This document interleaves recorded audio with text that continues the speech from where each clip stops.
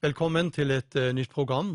Vi så i det forrige programmet, da var vi inne på det profetiske ord som viser tiden. Og vi vet, når det gjelder det profetiske ord, så ser vi at den profetiske siden av Guds ord og forkynnelsen fra Skriften, den skal skape tillit til Guds ord. Forkynnelsen av Guds ord skal skape kjærlighet til Israel, og forkynnelsen av det profetiske ord skal skape en forventning til Jesu gjenkomst. Så Israel, profetiene, verdenshistorien, alt dette henger svært nøye sammen. Og da er det også viktig å være klar over at når det gjelder dette landet, så har Gud veldige planer, og vi skal komme litt mer inn på, men i forbindelse med profetordets troverdighet, så vet du, bare du ser på Galileasjøen, som har mange navn.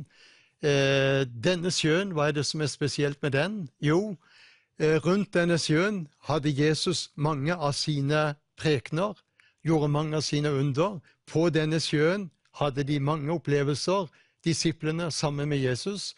Så her finner du at geografien, bibelhistorien, er med å bevitne og stadfeste Bibelens troverdighet.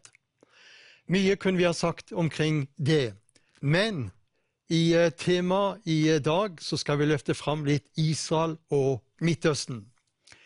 Vi lever i veldig profetiske tider. Vi ser hvordan de profetiske varder lyser, og tegnene er tydelige og forteller oss at det profetiske sluttspillet, det er i dag i full gang. Vi snakker om apokalyptiske tider, som betyr endetidsbegivenheter, og vi ser i dag det profetiske ord oppfylles rett for våre øyne. Midtøsten er i fokus. Israel er veldig sentral i den åndskampen som raser i dag i Midtøsten. Vi ser opptøyene i mange av de arabiske land. Folk reiser seg mot folk. Naturkatastrofer ser vi i dag i verden. Jordskjelv. Vi ser de antikristelige krefter sluppe løs på en måte som vi aldri før har sett, også her i Norge. Så denne åndskampen, den merker vi veldig godt, og Bibelen er veldig tydelig på at ettersom vi nærmer oss avslutningen av nådens tidshusholdning, så vil denne åndskampen, den vil intensiveres. Og det er viktig å understreke, ånd kan bare bekjempe ånd. Og da er det viktig at du blir fylt av den hellige ånd. Og hvordan skal du fylles av den hellige ånd? Den hellige ånd, den tredje person i guddommen, den virker sammen med ordet. Så fyll deg med ordet, du fyller deg da med ånden, og du vil kjenne du blir en kristen som er lys og som er salt i denne tid. Åpenbaringsboken 1:3 sier, salig er den som leser, og salig er den som hører det profetiske ord. Og salig er den som tar vare på det som der står skrevet. Hvorfor det? For tiden er nær.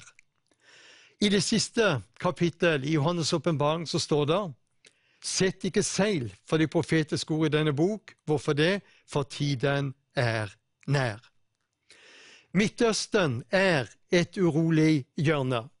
Det har vært det, og det vil komme til å bli svært avgjørende i den tiden som ligger foran. Vi ser i dag i Midtøsten hvor det er uro, hvor det er opprør, hvor det er hat, hvor det er fiendskap, det er terror, det er død, det er tårer, det er fortvilelse. Også midt oppi dette er det Israel som er problemet i Midtøsten. Ja, hevder mange. Nei, vil jeg understreke. Fiendskapet i dag i Midtøsten er et gammelt problem. Fiendskapet i Midtøsten strekker seg tilbake til det som skjedde i det området her i dagens Irak. Og vi kjenner til at når mange hevder at problemet i Midtøsten er mellom jøder og palestinarabere, da har du lite greie på historien. Problemet går egentlig 1400 år tilbake, godt og vel. Kampen innad i den muslimske verden. Vi vet at når Muhammed døde, så ble det et skisma. De ble ikke helt enige hvem er det som skal føre kampen videre. Og familien og slekta etter Muhammed, de ble ikke enige. Og dermed så delte de seg. Og så fikk vi det vi kaller for sunni-muslimer og shia-muslimer.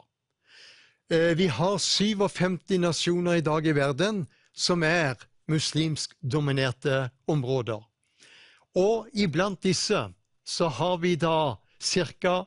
85% som er sunni-muslimer, det du ser med grønt her, og så har vi Iran, som er jo shia, men i alle de fleste landene som er muslimsk dominert i dag, finnes da både sunni og shia. Der sunni dominerer, der har shiaen det, må holde seg mer under. Der de shia-dominerte, sånn som spesielt Iran, der har de sunni-muslimene, de har det vanskelig. Denne kampen innad i den arabiske verden, også hele den muslimske verden, har vært en akilleshæl i alle år. Så jeg tror det er viktig å være klar over at problemet i Midtøsten er ikke kulturelt, det er ikke politisk, det er ikke militært, det er ikke religiøst, men problemet i Midtøsten er åndelig. Og den bakgrunnen må du se. Det er derfor alle fredsavtalene, Medvei River-avtalen, Camp David-avtalen, Veikartet for fred, Oslo-avtalene, ingenting har fungert. Alle disse avtalene er faktisk ikke verdt papiret de er skrevet på. Og hvorfor det? Fordi at Israel er de som har oppfylt kravene som er rettet mot de, mens palestinaraberne har aldri oppfylt, som regel, nesten ingen av de kravene som er stilt til de. Da vil jeg understreke at dette fiendskapet i Midtøsten, det begynte allerede når ganske kort etter at Gud hadde dannet Adam og Eva. Vi kjenner til, de fikk Kain og Abel.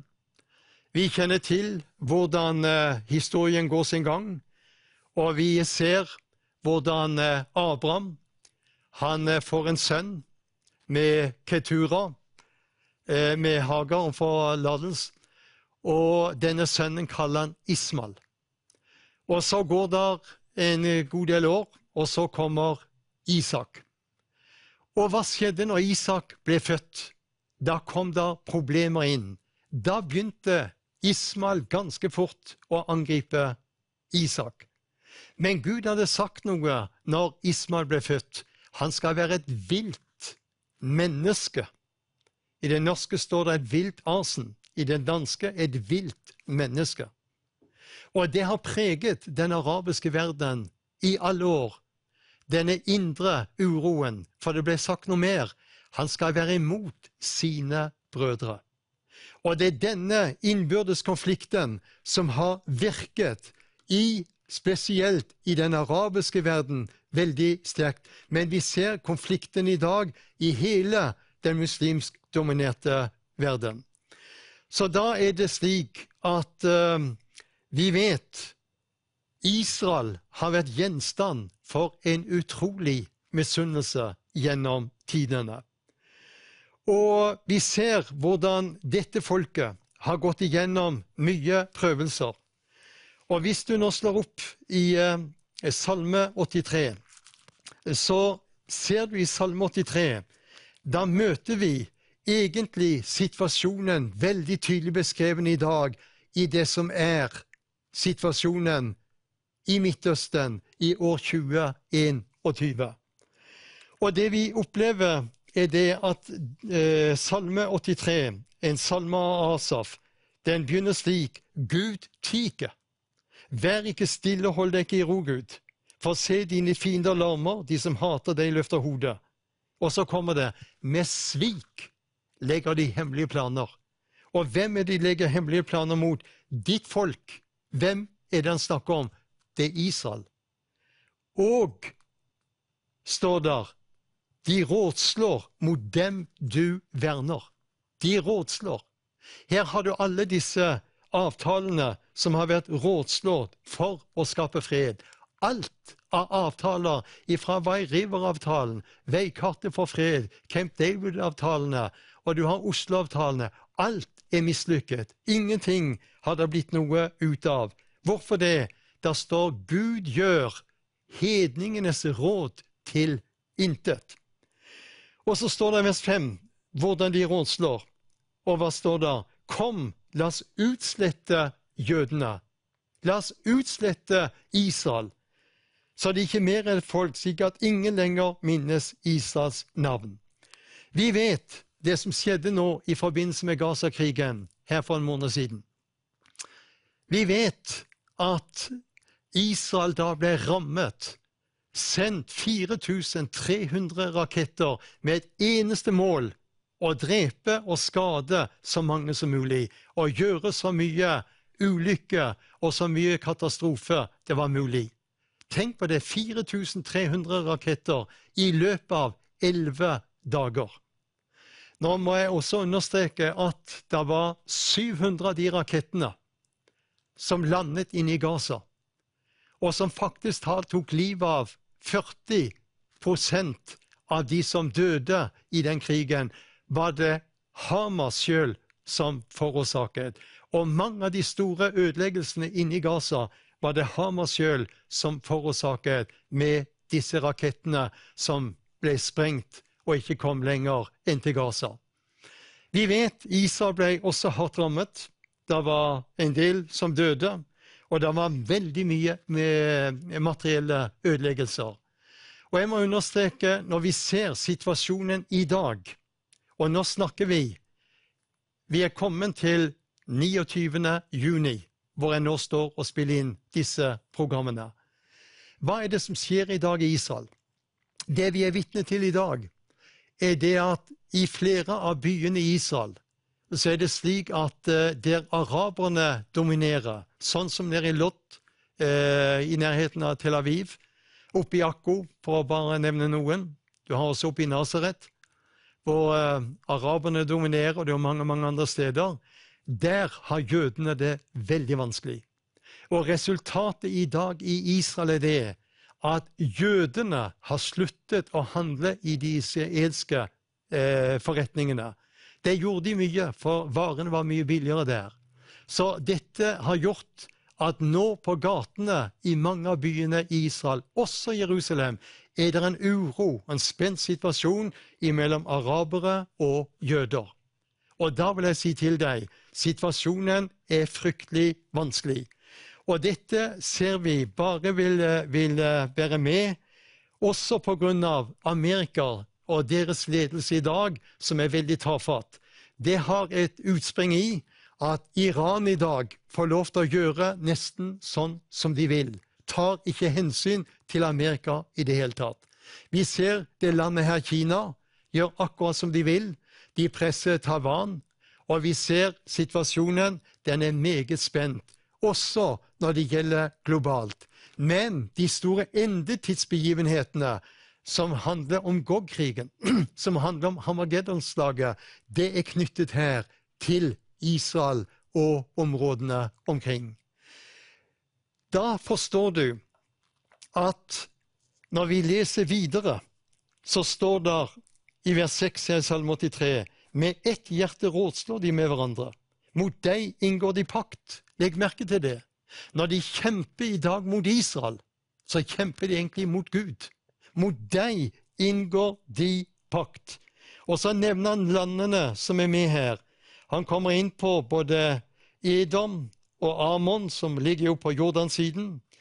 Han kommer inn på Moab, som også har med Jordansiden å gjøre. Han nevner Gebal, som er Syria.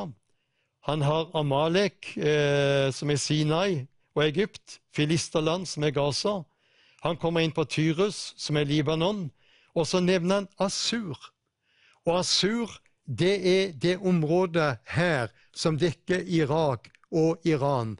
Dette er Assur-området. Så det vi nå ser, er beskreven disse områdene her, og vi ser hvor turbulent det er. Men midt i dette så er det godt å vite Gud har overblikket, og han skal føre retten fram til seier. Vi vet at det har vært mye kamp opp igjennom, og vi vet Israel har gått igjennom mye og mye tøft, og vi vet dette folket har stått foran mye og mange utfordringene. Men når vi opplever dagens situasjon, hvor de gjerne vil skvise Israel bort, så vær klar over hva er det som gjør dette landet så spesielt. Der er jo noe som gjør det spesielt, og hva er det? Dette landet som du ser her, har fått løfter i Guds ord. Og hvem er det som har gitt de disse løfter? Det er Adonai, Jahve, det er Gud i himmelen, som står bak sine løfter til dette folket. Derfor er dette landet det eneste landet du leser med i Bibelen, hvor Gud sier, det er mitt land. Og så, når det gjelder dette folket, jødene, hva er det som er spesielt med de? Jo, Bibelen understreker, og han sier det så sterkt i Zakaria 2, når det gjelder folket, jødene, så sier Gud selv, det er min øyensten. Og du vet å få noe inn på øyet, det gjør veldig vondt. Men Herren våker over sitt ord, så landet hans, folket tilhører han, og den byen der, Jerusalem, er den eneste byen hvor Gud sier tydelig fra, det er min by. Hva er da problemet i Midtøsten? Jo, som jeg sa, problemet i Midtøsten er denne åndelige kampen. Og når vi går til Zakaria, om forlatelse, til profeten Esekiel, jeg tar det først, i det 36. kapittel, så ser vi der i Esekiel 36 som en beskrivelse rett inn i det som rører seg i dag. Og der sier han, hør Herrens ord, dere Israels fjell. Og hva er det som er Israels fjell? Det er de områdene her som vi kaller Judea og Samaria.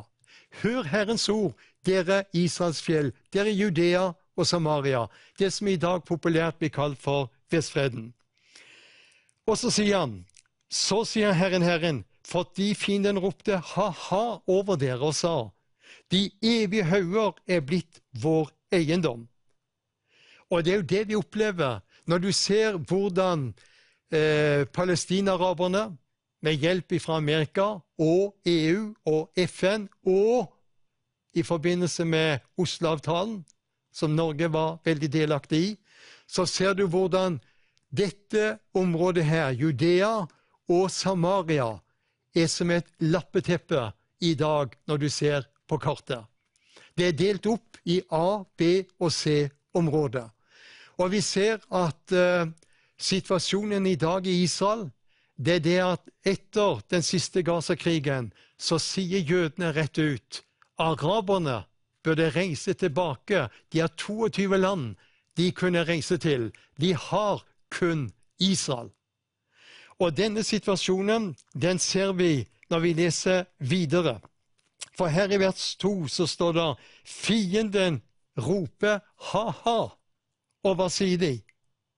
De evige hauger er blitt vår eiendom. Altså, de har overtatt så mye i dag av Judea og Samaria. Det er blitt vår eiendom. Og målet er egentlig å overta alt.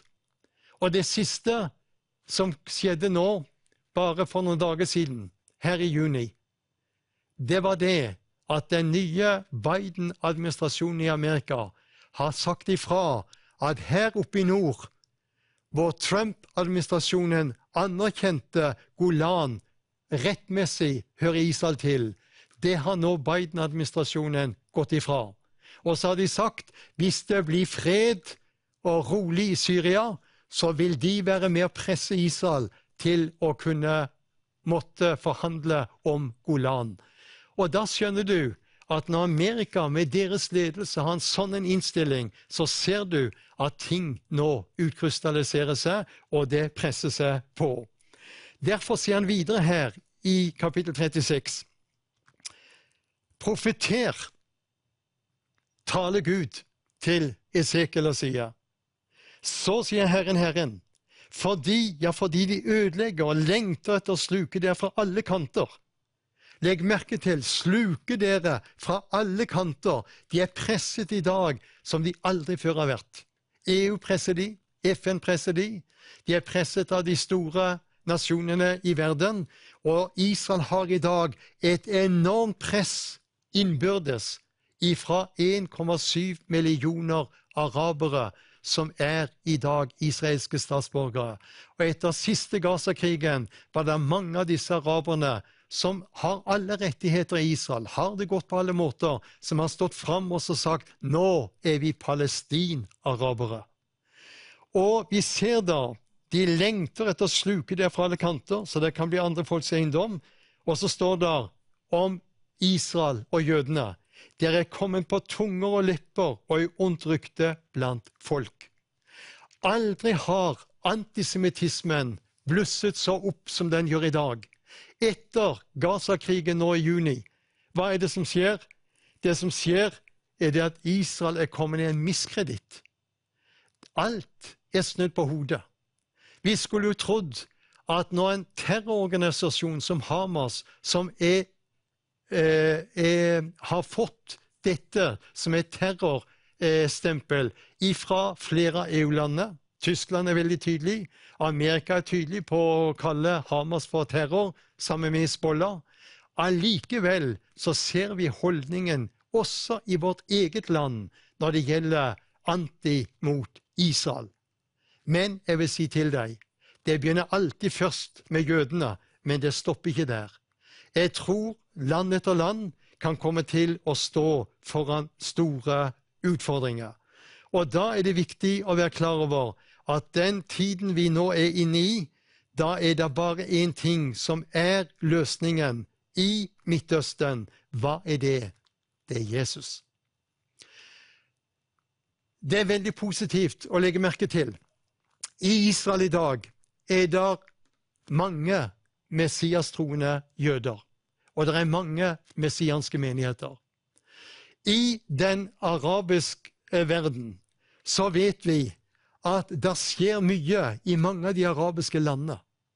Vi ser det en oppvåkning i dag, og vi gleder oss over å se at Gud gjør mange interessante ting. Og midt i dette så vil jeg si til deg, løsningen i Midtøsten, det er Jesus. Og vi skal få se til fulle, når jødene omvender seg og tar imot Jesus, så skal de bli det store misjonsfolket. Men de har en vei å gå. Jødene er et hårdnakket folk, men Gud skal bøye de. Og den dagen de som nasjon vender seg og roper til han, så skal de gjennom sin ydmykhet, så skal de vinne sine halvbrødre arabere for evangeliet. Ja, jødene skal bli det store misjonsfolket i endetiden. Må Herren gi deg nåde, at du forstår, det raser i dag en åndskamp i Midtøsten, men Herren har overblikket, og han skal føre retten fram til seier. Amen.